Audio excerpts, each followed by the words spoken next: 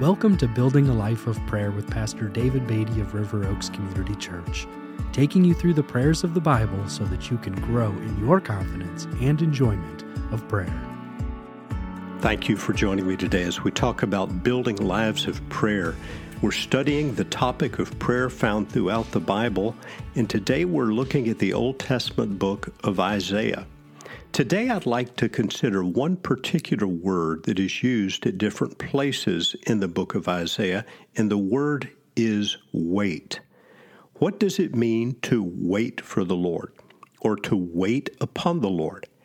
In Isaiah chapter 26 and verse 8 we read, "In the path of your judgments, O Lord, we wait for you. Your name and remembrance are the desire of our soul. In the path of your judgments, O Lord, we wait for you." In Isaiah 33 and verse 2, we read these words, "O Lord, be gracious to us. We wait for you. Be our arm every morning, our salvation in time of trouble." And then in Isaiah 40, verses 28 to 31, we read these words, "Have you not known? Have you not heard? The Lord is the everlasting God, the creator of the ends of the earth. He does not faint or grow weary. His understanding is unsearchable.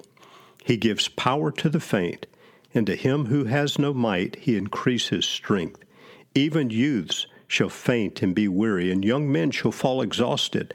But they who wait for the Lord shall renew their strength.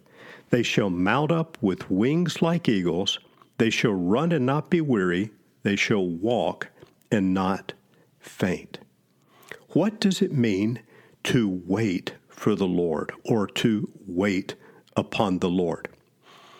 It is not passively passing the time until we see God do something in response to our prayers.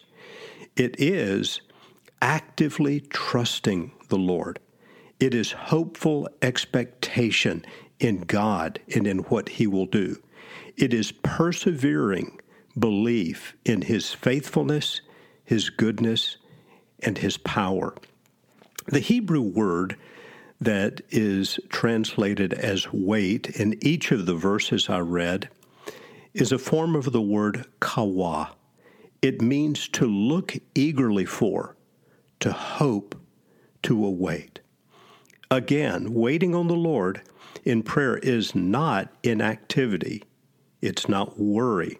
It's not forgetting about what you've asked God to do. It is much more than mere patience. It is eagerly looking to God for an answer. It is hopeful expectation, active trust in His goodness and faithfulness. And again, we're reminded of these beautiful words in Isaiah 40, in verse 31. "But they who wait for the Lord shall renew their strength.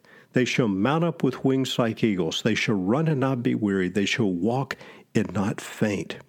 Our prayerful waiting on God can be a source of strength. As we learn to persevere in trusting God, we grow in steadfast confidence in Him. It's a mark of our Christian maturity to grow in steadfastness, in perseverance, in trust in God's faithfulness, even when we wait for some long period of time for an answer to prayer. Would you join me now as we pray about this today? Father, we come to you now in the name of our Lord Jesus Christ. I pray for your encouragement for your people. I pray for those who have asked you to intervene, to do something in prayer, to save from death, to bring a healing, to draw a person to faith in you. Lord, I pray for those who are seeking you that you would encourage them today. And Lord, as we wait upon you in prayerful expectation, would you strengthen us with your power so that we would run and not be weary, walk and not faint. And we pray in your great name. Amen.